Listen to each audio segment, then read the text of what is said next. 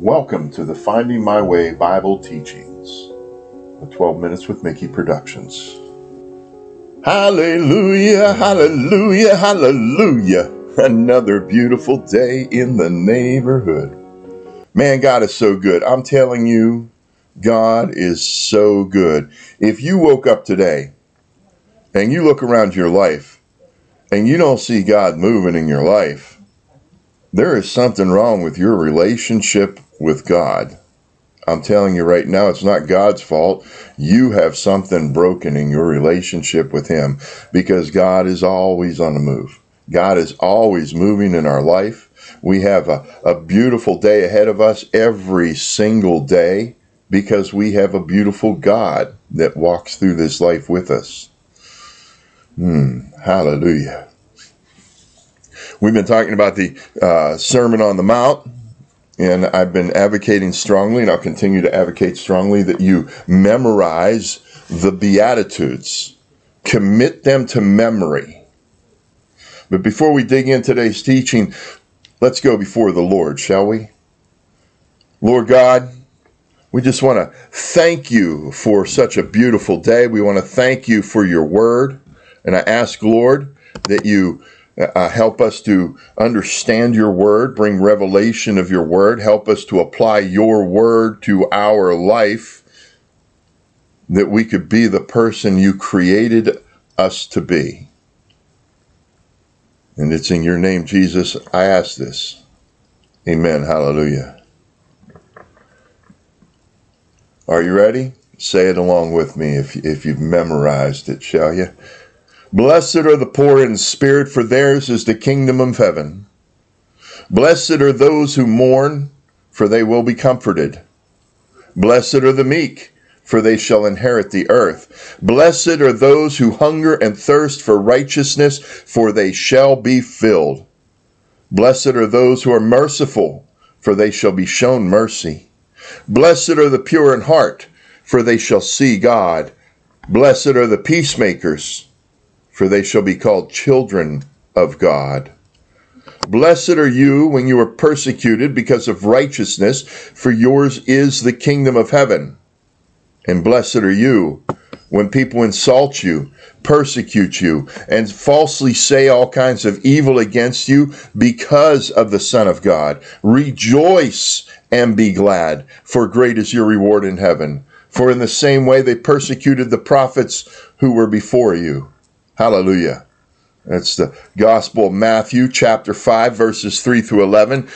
We call it the Beatitudes. I refer to it as the Christ character defined.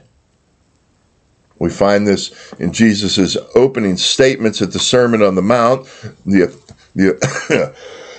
Excuse me. The Apostle Matthew, who was there, this is what he penned in his Gospel in recording Christ's teaching.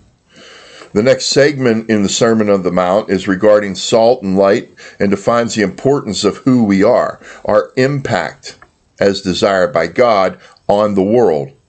The next teaching from our Lord defines the continuity of God in our life. Jesus explains that he came to not change or eliminate the law, which is God's word.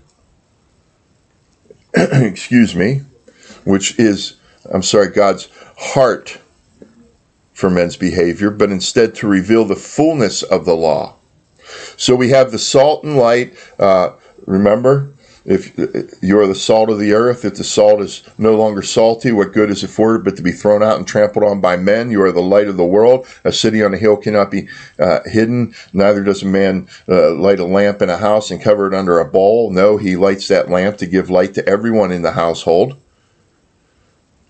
This defines the importance of who we are, God's impact, desired impact for us in the world. When Jesus is teaching about he's not come to eliminate the law, but he is the fulfillment of the law, but to fulfill the law, he's talking about God's heart for men's behavior. Now, after which our Lord continues in a more in-depth look at common misunderstandings of the law, where men grasped the outward obedience of the law, but failed to grasp the heart of the law. This is where we are today. Among those who have accepted Christ as their Savior, believers, Christ followers, God requires a continuity of heart, mind, and outward action. Religious obedience, or obedience to the action of the law, simply requires us to do the right thing at the right time. Our Father in heaven demands more than this of us. His salvation transforms our heart by lighting a holy fire within us. His Holy Spirit that He gave to dwell within us transforms our mind, or the way in which we think, if we will allow Him to. When our hearts are transformed in the purity of God's salvation, when our minds are transformed by the power of the Holy Spirit, then our outward actions cannot help but be in line with God's desire.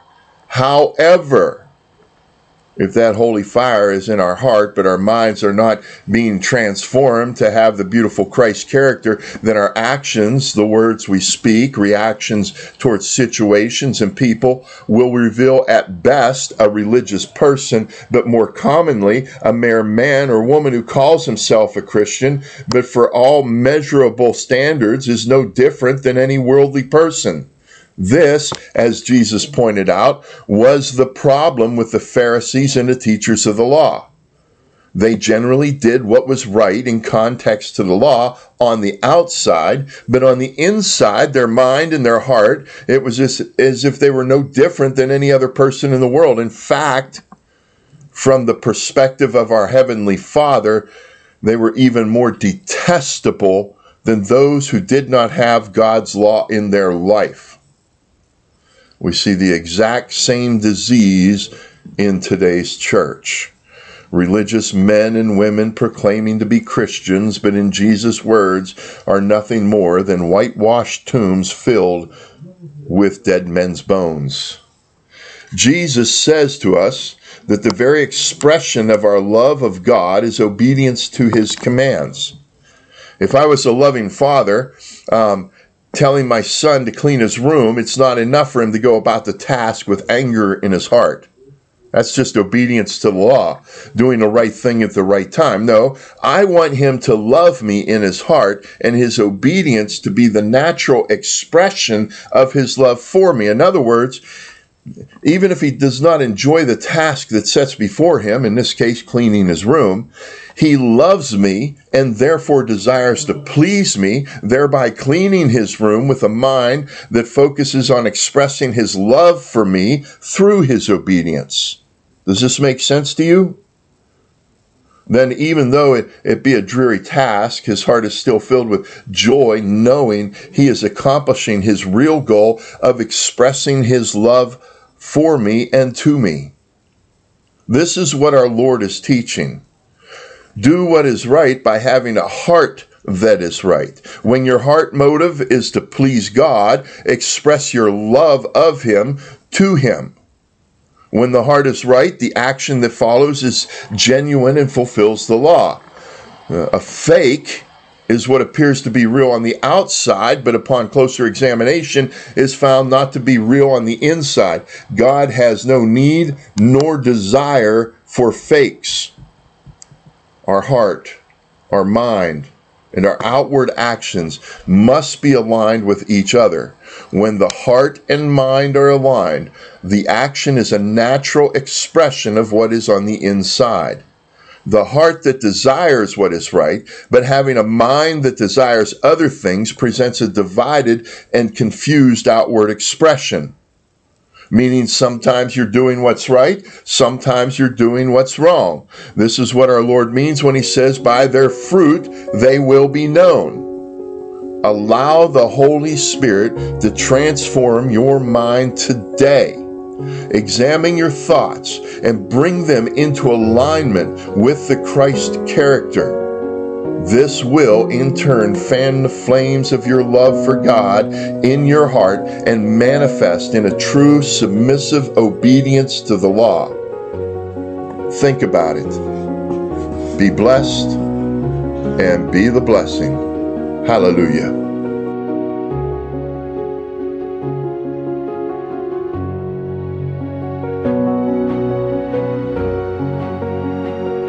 This has been a Finding My Way Bible Teachings, 12 Minutes with Mickey Productions from Mickey Wilcox Ministries. Check out www.mickeywilcox.org to learn more about growing in Christ. Background music is Wonders by Alex Productions, /https://onsound.eu/ music promoted by https://www.freestockmusic.com. Creative Commons Attribution 3.0 Unported License. https://creativecommons.org/license/by/3.0/deed.en_US.